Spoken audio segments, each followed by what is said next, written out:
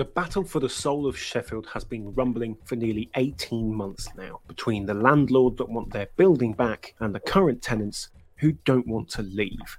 It's divided opinion as the Leadmill is one of the world's most iconic, historic and famous music venues, and the last thing Sheffield wants is for someone to come in and cock it up.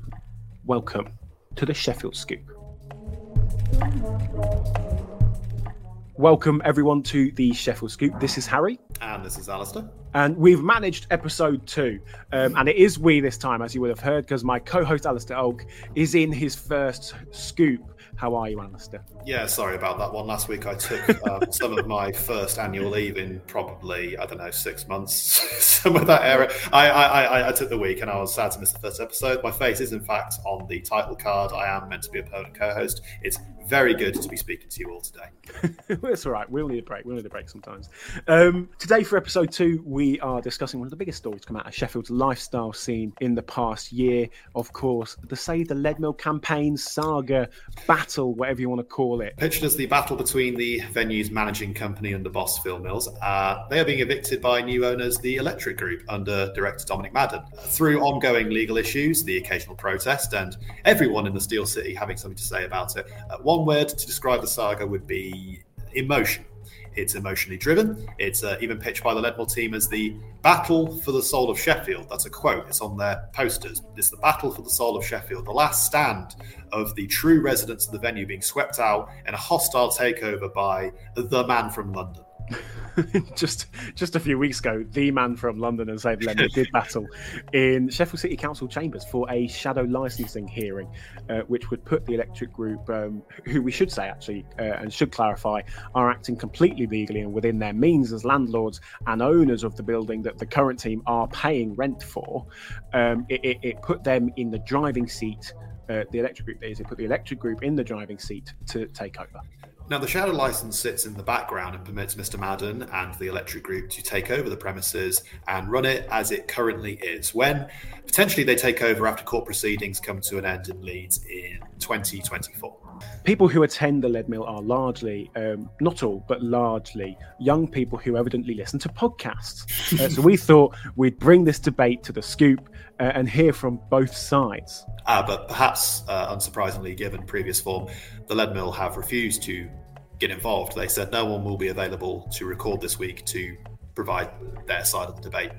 So, for episode 2, we only have the man from London. So joining us on the Scoop now then is the CEO of the Electric Group, the people who will eventually ultimately be taking over at the Leadmill. How are you, Dominic? Thank you for coming on to the Scoop. It's good, thank you. Nice to speak to you. Finally, yeah. Well, it's been a long time coming. We may end up speaking more in the future because obviously we're not going to be finished by the end of today. I think we'll just jump straight in and start with why Sheffield and why the Leadmill. It's such a historic venue, which, you know, I would you argue that it'll be, out of your portfolio, which we know is quite large, that there's not much more. Is there anything more in terms of historic and history and culture than the Leadmill? Oh, the Leadmill is phenomenal. I mean, so my background's in theatre. So originally I started my career in theatre and I ran a not-for-profit small art space in southwest London called the Blatchmere and Battersea. So my original career from when I was in my early 20s to my mid-20s really was running spaces which effectively had the similar kind of spirit to the Leadmill original incarnation. So when the Leadmill came up and became available for sale, I was really, really interested in it. That's the building, that isn't it? That's the building. Sorry, rather than obviously this brand of the Leadmill. Yeah, that's no. The building but look, the thing is, you know, buildings go through. Look, music venues. So, but the point I'm making is that the Leadmill had a very interesting, significant cultural kind of history, and actually I had friends who were involved in its early days. So Robert Noble, who's an old friend of mine who runs Cameron Mackintosh in the West End, and he's a theatre producer. He was involved in the Leadmill in the late 80s and early 90s when it was run as a charity. So so when I was approached by a property agent, I think it was in 2016, regarding our interest in buying the freehold of the building, I talked to Robert, and I also talked to Simon Fanshawe, who's a comedian, who's an old friend of mine as well, and he used to play the Leadmill originally as well. So I had a sense of what it was, and I also knew that obviously, as has recently been discussed and debated in Sheffield itself, that there'd been a change in direction from the original concept of the Leadmill as a sort of as a venue created and paid for by the Sheffield Council back in the 80s, and then it went in a commercial direction under Phil Mills, and so where we are today, of course, is the end of a tenancy. Back in March this year, Mr. Mills's tenancy came to an end. So when we bought it, it was under challenging circumstances, because the building, the freehold interest in the Leadmill, had been put up for auction in 2013 and had been put up and hadn't sold, and had been put up for auction again in August 13, and again in 2014 with Lambert Smith Hampton, and hadn't sold again. And that the owner of the building was a property developer based in Manchester. Yeah. And the context to his plan was a redevelopment. So he was looking, because of course at that time, the Hacienda had recently been redeveloped for flats. So there was something in the air at the time. So in sort of 15, 16, 17, regarding what would happen to this building. And I believe, and I've got a fair amount of experience in all of these issues. I do believe that it would have, certainly if MCR had retained ownership of the building, Mr. Mills would now be dealing with a planning application issue, trying to bring his lease to an end for development, as opposed to a music venue operator who runs lots of very, very good live music venues up and down the country, simply wanting to bring Mr. Mills' lease to an end and operate it as a gig, which is what we want to do. Hearing you say that does make me want to ask, when did Leadmill first cross your radar? Because on that, we talk about the cultural and history in that. Did you get a chance to visit or be very much involved with Leadmill before this opportunity came up, or have you known it beforehand? Well, I knew about it. And in fact, if you ask any tour manager anywhere around, around the world, everybody knows Sheffield Leadmill. I mean, this is why it's culturally significant. And as a music venue, it's incredibly well known. And this is one of the things which, just winding back. So, my interest in it there were a number of reasons, but it became more obvious to me that it was something that we should do, by virtue of the fact that Electric Brixton became really successful in 2013, and lots of bands started to play it, and it got real traction. And then we bought a building in a high street nightclub in Bristol, which was then called Syndicate, and we effectively took that over. And it was doing phone parties, and it was just a typical city centre club space, mainstream club space. And we turned that into something called SWX, which was a big, successful, credible.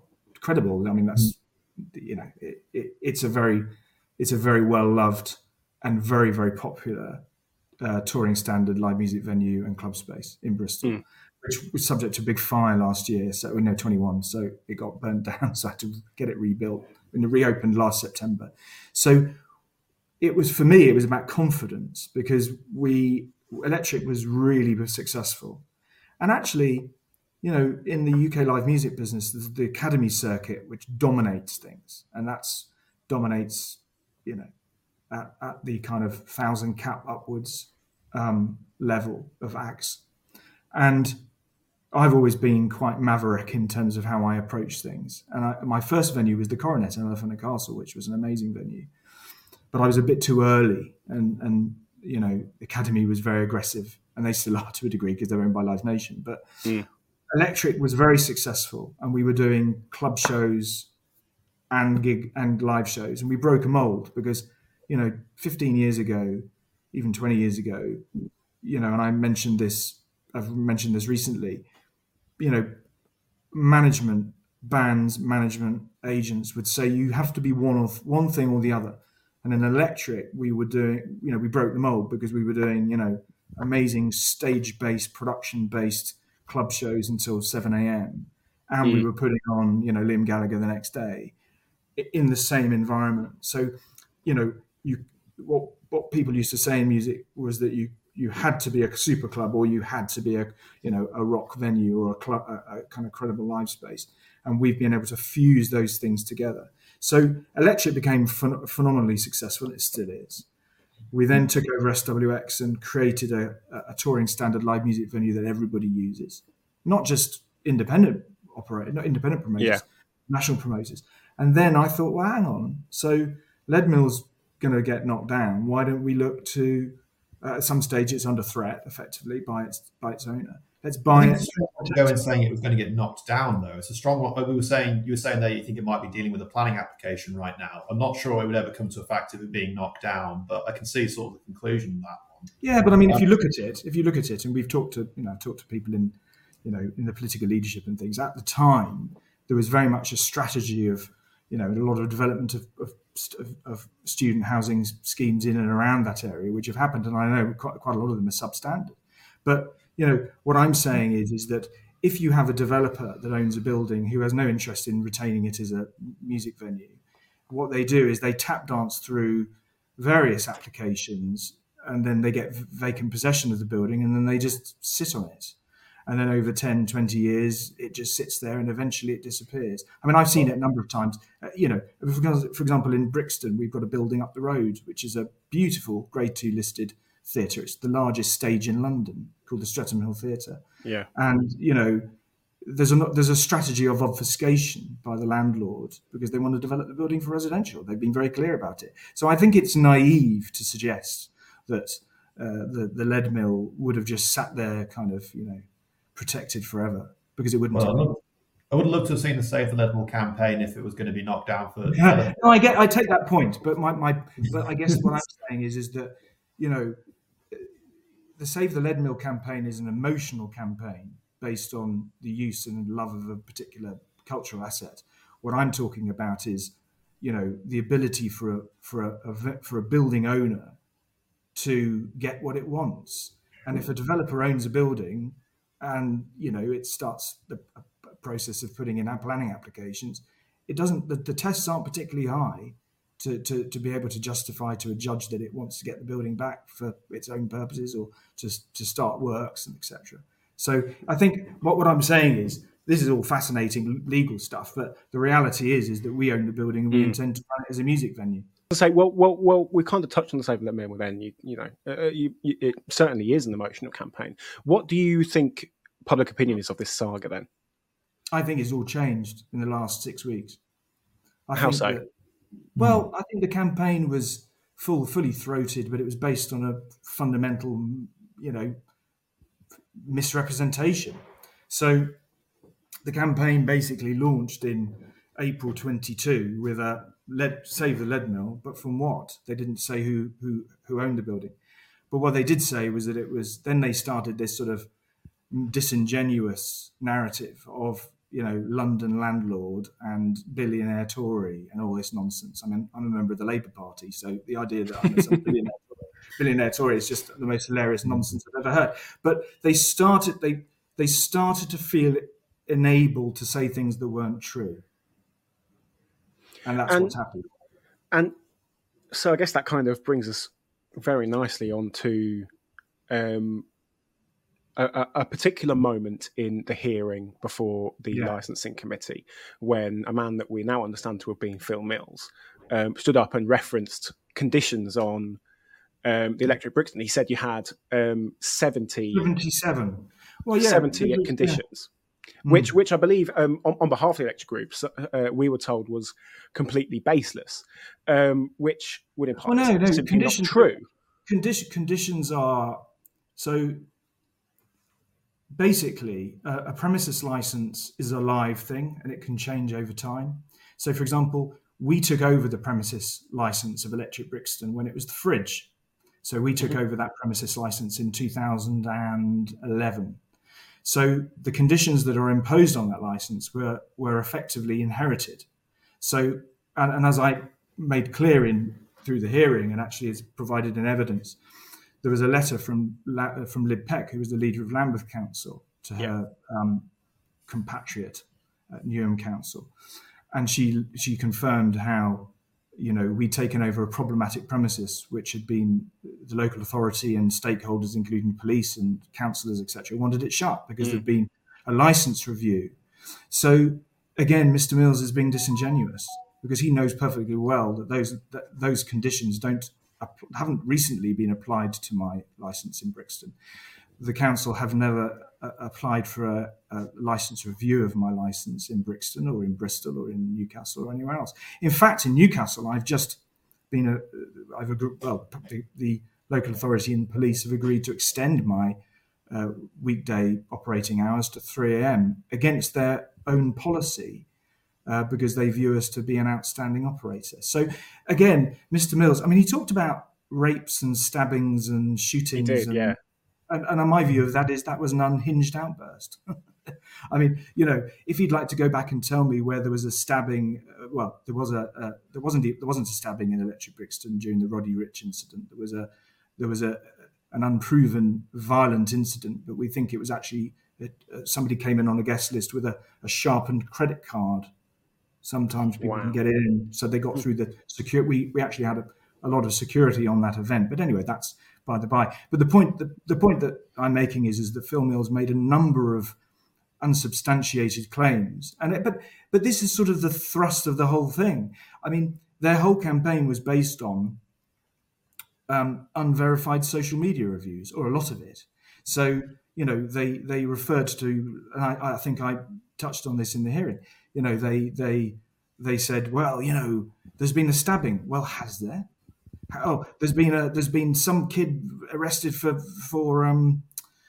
cannabis dealing. Well, actually, has there, or has there just been an inappropriate? Has there been, the Bristol Post getting something wrong and misunderstanding something?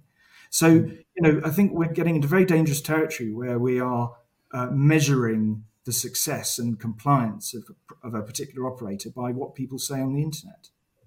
Well, I think that's a perfectly fair thing to question. Well, and I'm afraid, but what's interesting is if you read the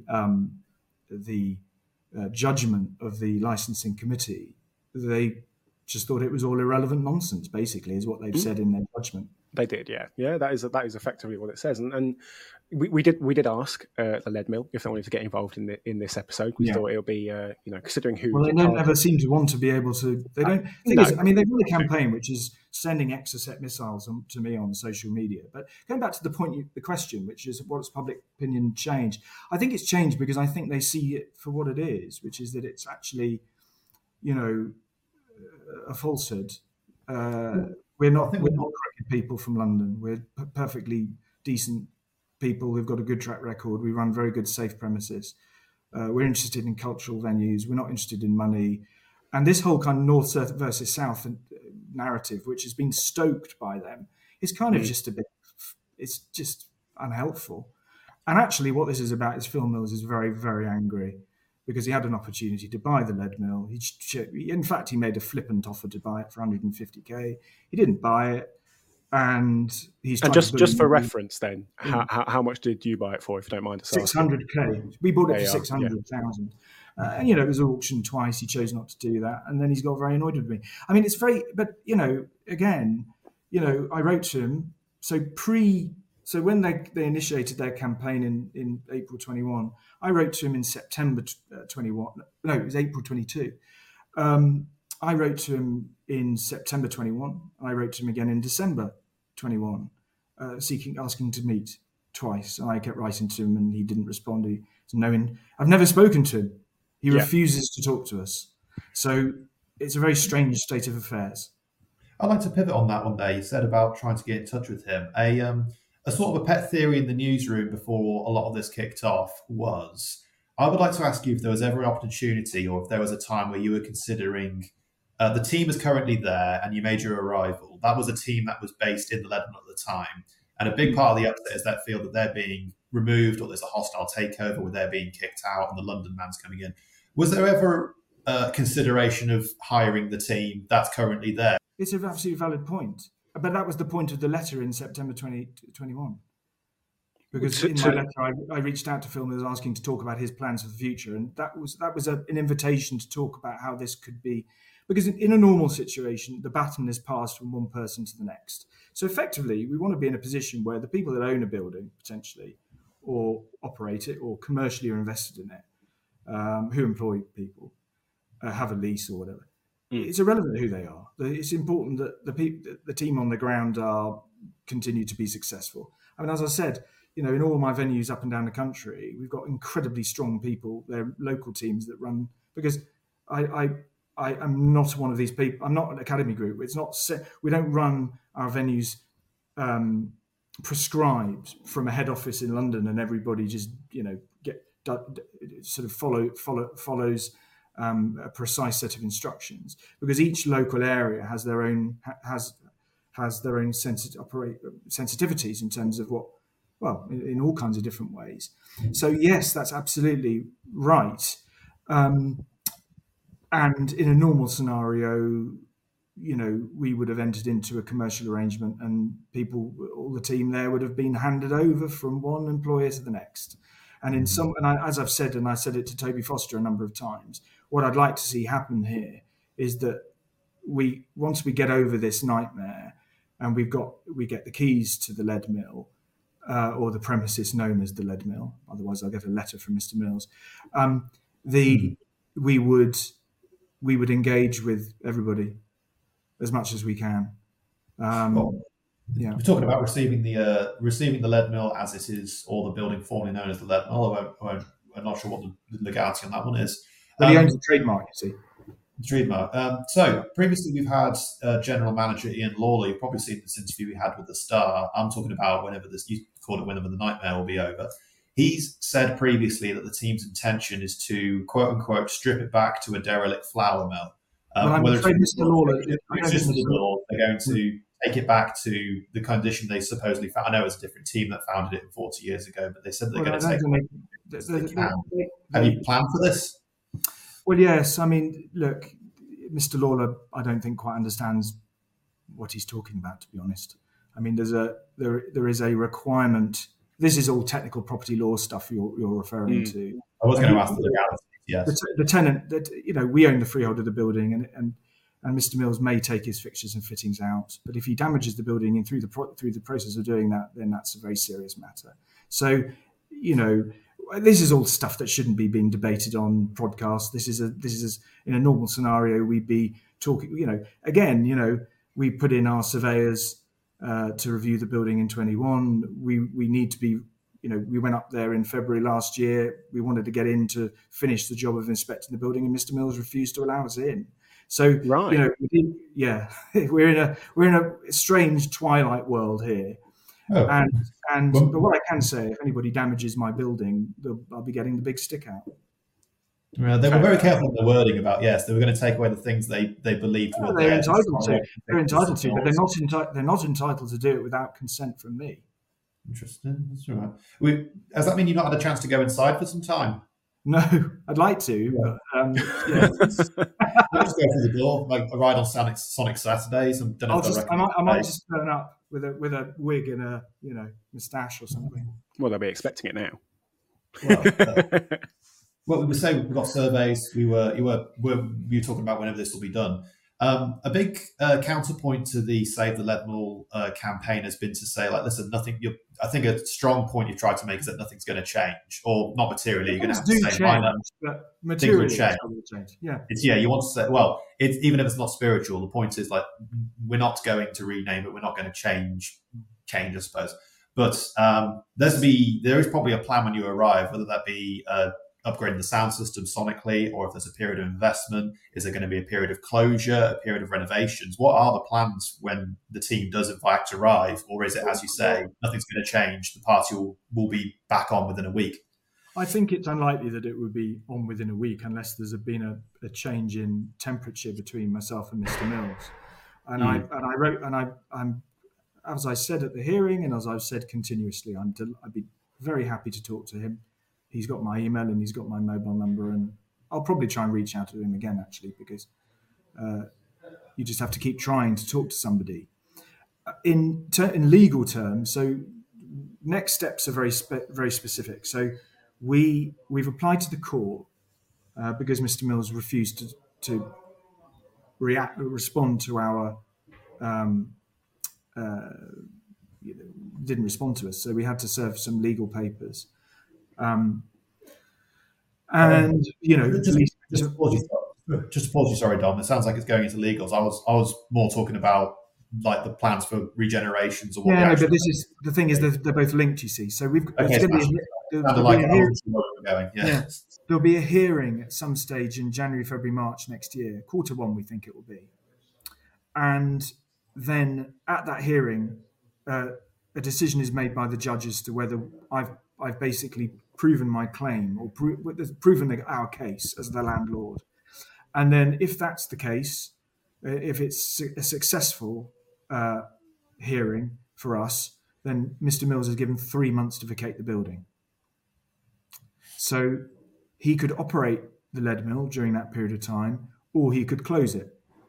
And then when we get the keys to the lead mill, we will then presumably have to do some building works to it, which are probably going to be fairly extensive. I would say probably 6 months' work. So what we would want to do is to do those works and then reopen it as quickly as possible. Because obviously, nobody wants to be shutting buildings for a very long period of time. And in fact, last year I did 2 huge refurbishments, one in Bristol following our fire, which took 6 months, and I did the same in Newcastle. So we've got the skills and we've got the experience of being able to refurb buildings quickly and efficiently. But it's all about programming and stuff as well, though, isn't it? Can you talk specifics about what you want to see done then? Well, to be honest, I don't. Again, I haven't been in very recently, so I think our vision for it is to keep it as we want to keep the handwriting very close to what it is at the moment. So I'm not, and again, people have been worrying. There's been statements which have been sort of worrying people that I'm my mate Peter Marks, who runs Recon and has Prism nightclubs with, it's all very shiny and all that stuff. That's not what we're about. We're not doing that. What we want to do is focus in on a couple of things. One is we've been talking to people in the music industry who've said that some of the facilities need upgrading. That doesn't mean that the look and feel is going to change. That just means things like toilets and backstage areas and dressing rooms and things need to be fixed. That's probably and then we're putting sound and light back in and just making sure it's a cracking gig, which it is, and it needs to remain being the same thing. So, yeah. Where have you landed on the name? There was rumours beforehand, or like one of Phil Mills's tenets of his previous campaign was to say they were going to come in and change the name. And it might be a question right now. Where have you landed on we were considering not for the lead mill. We were considering another premises in the city, and so we applied for the Electric Sheffield trademark, which obviously everyone conflated the two things. But we've actually owned the trademark Electric Sheffield, but given that all my regional venues are individually branded and aren't electrics, I think it's unlikely we'll call it a lead mill Electric Sheffield, because that would just be it just wouldn't work, I don't think. But we've applied for it anyway. And I think there is a trademark that Mr. Mills has. He's got certain rights that fall as a result of that. But I've got to be a little careful, because these are matters that are live in the court case, so I can't really drill into that in any detail. But I'm confident to say that I don't think anyone will notice much difference, to be honest, when we finally reopen. I think I just want to pivot back to that final question to do with the opinion at this point, because the Save the Leadmill campaign has been predilected on this narrative or this idea that the team in there is what is the soul of the Leadmill. They're the ones who are supported by the public, and this new team are coming in. I don't disagree. People are important. I'll finish off the statement. So I was going to ask you just one more time. I mean, what do you think the public opinion is of this movement right now? What do they think of you? I suppose is my real thrust of that one. They've got their predilection on we're the ones who are the soul of this building, and the London man is coming in. What do you think Sheffield thinks of you and your team at this moment? Well, I don't think we've been able to share our vision or describe our plans enough for people to really take a full view or an educated view. What I do think we have been able to share is enough about who we are and extinguish some of these mad ideas, or, incorrect assumptions that have been banded around that we're completely unsuitable as operators, that we run unsafe premises, all that is completely nonsensical. It's rubbish. And I think people now in Sheffield, and from talking to people in Sheffield, both in the music industry and also in stakeholders in the city, I think people are certainly fairly relaxed about who I am, and I think they're fairly relaxed about our track record as Electric Group. Of course, and I go back to something Alan Dedman from Tramlines said. He said Dominic Madden's got to earn his stripes, and he's absolutely right. We've got to come in and we've got to prove it. But I come back to this fundamental point again. In an ideal world, the management team of the Leadmill and all the staff of the Leadmill would come and work for me, and I have no issue with that. Wow.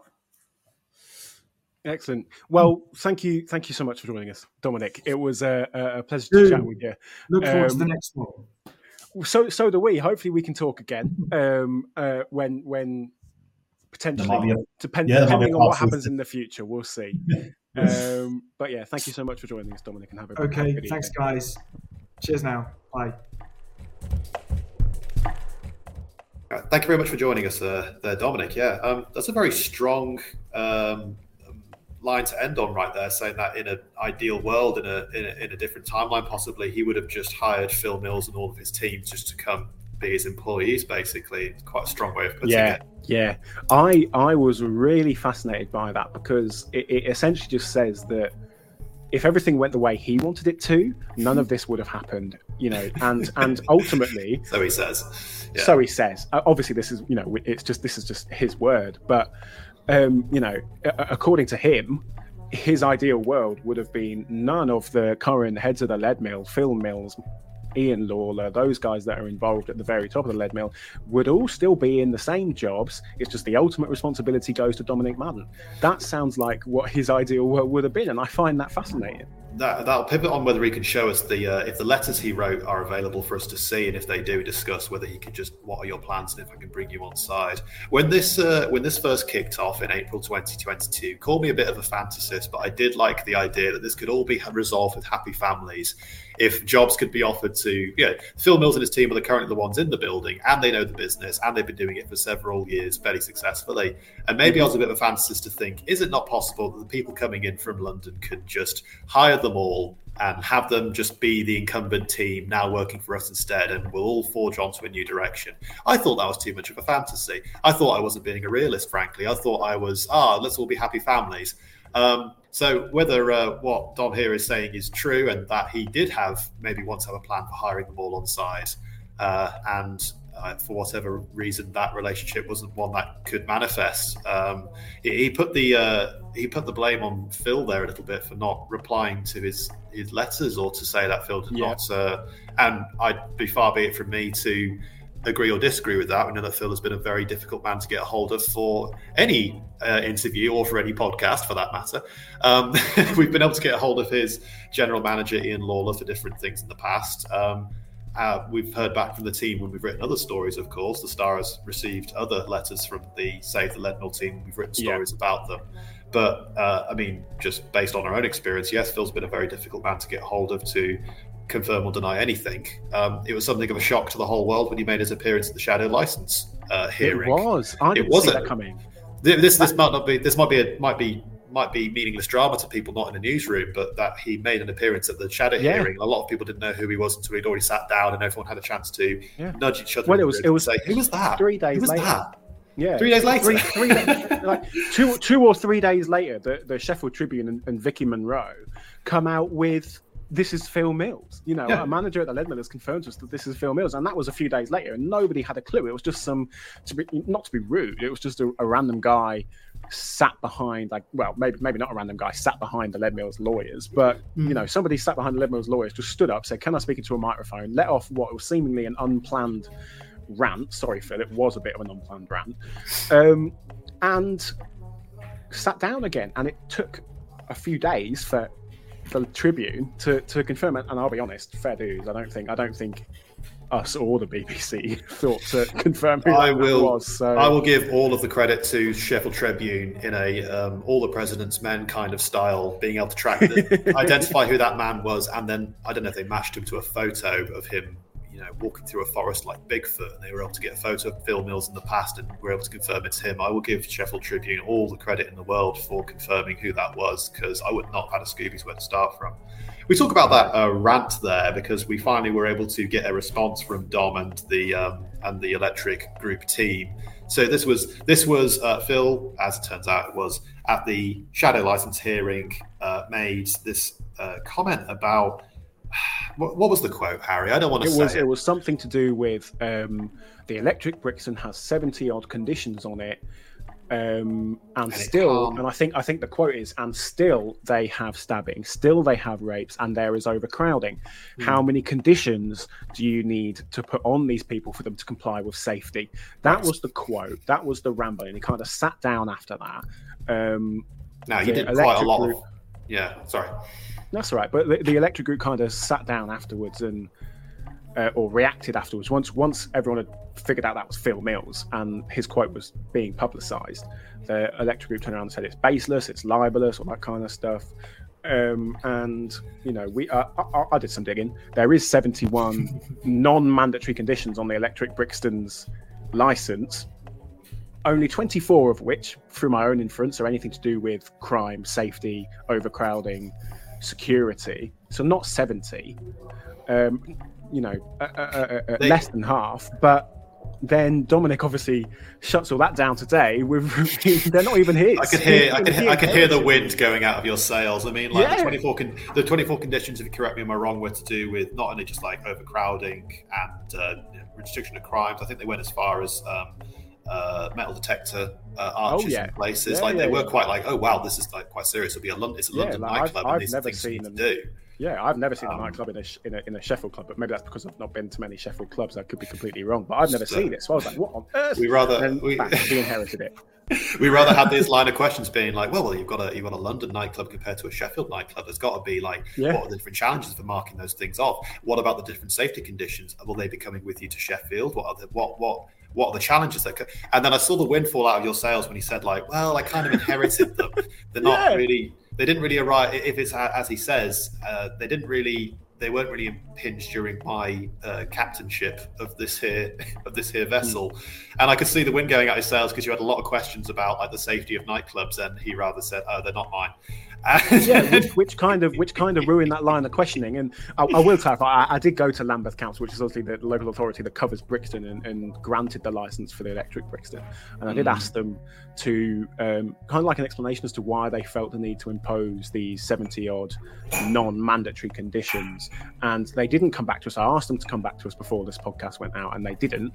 But we'll find out when they eventually do come back whether that is in fact true, that Dominic Madden has inherited all of these conditions. Because if they come back and say, well, we put them on the Electric Brixton after the Electric Group took over, that's a different thing. But taking Dominic Madden's word for it at the moment, he completely inherited them, and they are nothing to do with him. Speaking of what he'll inherit, possibility of the derelict flour mill discussion. We've had this. One of the early, thank you. One of the early interviews we had with General Manager Ian Law was saying, of course, that we will, what Dominic and his team will be inheriting is a quote-unquote derelict flour mill. They were going to take all the doors, all the fixtures. Bless him, Dom, I think got more heated about this topic than anything else. He was unhappy. He was unhappy about this assertion when he said probably the strongest thing he said all interview, being like, if they, this is my inflection. If they do any damage to my building, I'm going to get awfully upset about that one. It's very strong. And he's not wrong. It is his building. It is his building. He owns it, and they are paying him rent. It's the same as like if my head made a dent in my student hall's wall, I would have the landlord would have made me pay for it. That's how it works. So he was absolutely right to say my building, but God, was he passionate about probably the most bless him, he's here as the front man of his company. It's not for him to give us sound bites, and he was very measured about most things. But we asked him about the fact that the building might just get stripped back to a derelict flour mill, and he got bless him, he got a little bit more heated under the collar than I'm very glad to see a bit of humanity in that one. Yeah, he was very level-headed throughout the whole thing, and that, the idea that that really got, it maybe didn't get really under his skin. Maybe we're reading into it, but I thought we're reading into it too much. But I got the impression that was something that he would, if that happens, it will really wind him up.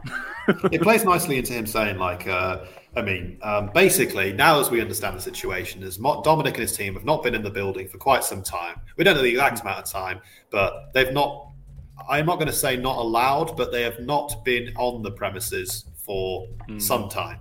That's what Dominic alleged, wasn't it? That they wouldn't let them in, but yeah, that's the thing. I'm hairy to say, like, it's a matter of not being allowed in or that, or maybe they're just not welcome. He claimed that they went down there for a surveillance and they weren't allowed in. Yeah, one for us to look into quite soon. We made a joke about him just popping on a wig and arriving at Sonic Saturdays and see if he can get in that way, but maybe that's just not really his scene. But that is interesting because we didn't know what the plans for the building are. I would say Dominic did not give us a strong idea of what the plans for the building are because he doesn't know himself yet. He's not been in the building for quite some time. He doesn't know if they need to gut it, if they need to do extensive building work. They don't know if they need to refit the entire bathroom. All these things are fine. I've been in the Leadmill myself recently. All these things are still operational currently. But when he steps in, it's to say he doesn't know what changes he's going to make or what the renovations will be, if any, because apparently he's not been in a while for quite some time to make a decision on these things. A big question we've had all this time: is he going to upgrade the sound system? Is he going to close it for a period of investment? Is he going to undertake renovations? Apparently we don't know, and apparently he doesn't know because he hasn't got the freedom to go in and check. He did of course say at one point that his expectation was that they may have to close for about 6 months, which I thought was a long time. But maybe in the grand scheme of things isn't a long time. But he said close for 6 months, do a little bit of renovating or improvement or whatever he wants to do, and then they reopen again. And by his assertion, it is continuing as normal. Right. The Leadmill programming is staying the same. That is effectively what he's said. He's not going to turn it into Prism, was I think the reference he made. Prisms that are all over the country. He's not going to turn it into Prism. It's going to be, as he has said the entire time, continuity of programming, which I think Leadmill fans will obviously be quite pleased about. He gave some clarity on the electric Sheffield situation. Some people might remember that there was a rumour floating around that it was going to be renamed to the Electric Sheffield. He said that he was looking at a different venue to open and call that Electric Sheffield, which is what he made that trademark for, or he opened that business under Company's House for, and then it got misconstrued with the Leadmill, leading to a rumour that the Leadmill will be made into the Electric Sheffield. This is the thing. This is the thing. On that one, he owns a trademark for the Electric Sheffield. Phil Mills owns the trademark for the Leadmill. Ultimately, nobody can stop them from changing it to the Electric Sheffield if they want to. They own that trademark. But he said today that he wants to keep it minimal difference. So I'm presuming we may see the word Leadmill in there somewhere because the building is called the Leadmill. It's the Leadmill building. Right. So there's got to be, I imagine there's some sort of way he can get the word Leadmill in there somewhere, but I don't know. When the campaign is all about the soul of it and keeping the Leadmill as this bastion of Sheffield's integrity and cultural spirit and the rest of it, it would be a tremendously foolish idea to change the name. And I think they've got a real battle ahead of them on that one, because if they change the name away from the Leadmill and they don't get the chance to explain to people why they're doing it, or if they literally have to change the name away from the Leadmill, they will look like they are coming in and changing too many things. They have a massive battle ahead of them about how and if they change the name, because I think if you stop it from being the Leadmill, you play into the Save the Leadmill campaign's hands of performatively destroying the spirit of it, destroying the identity of it by taking away the name Leadmill.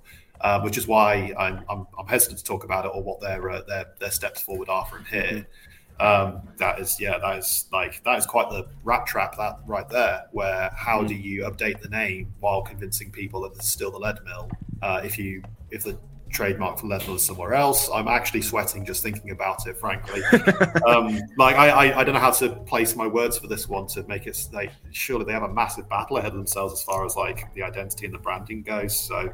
Maybe yeah. I'm not not a lawyer. I'm not paid enough to think about these sort of things. It's all stuff we will understand in the future. Absolutely, potentially, we'll Very stick possibly with the potentially vibe. But at this point, at this point, I haven't seen much of a reason as to why the Electric Group won't take over. So that's that, and. Well, maybe we can have Dominic back for an episode 2 on the other side of the saga whenever it does indeed come to an end. But maybe we should leave it there. Yeah, no, I think that's absolutely fair. Thank you so much, everyone, for tuning in for the Sheffield Scoop for a second time. Thank you, Alistair, for joining us again. We'll see you next time.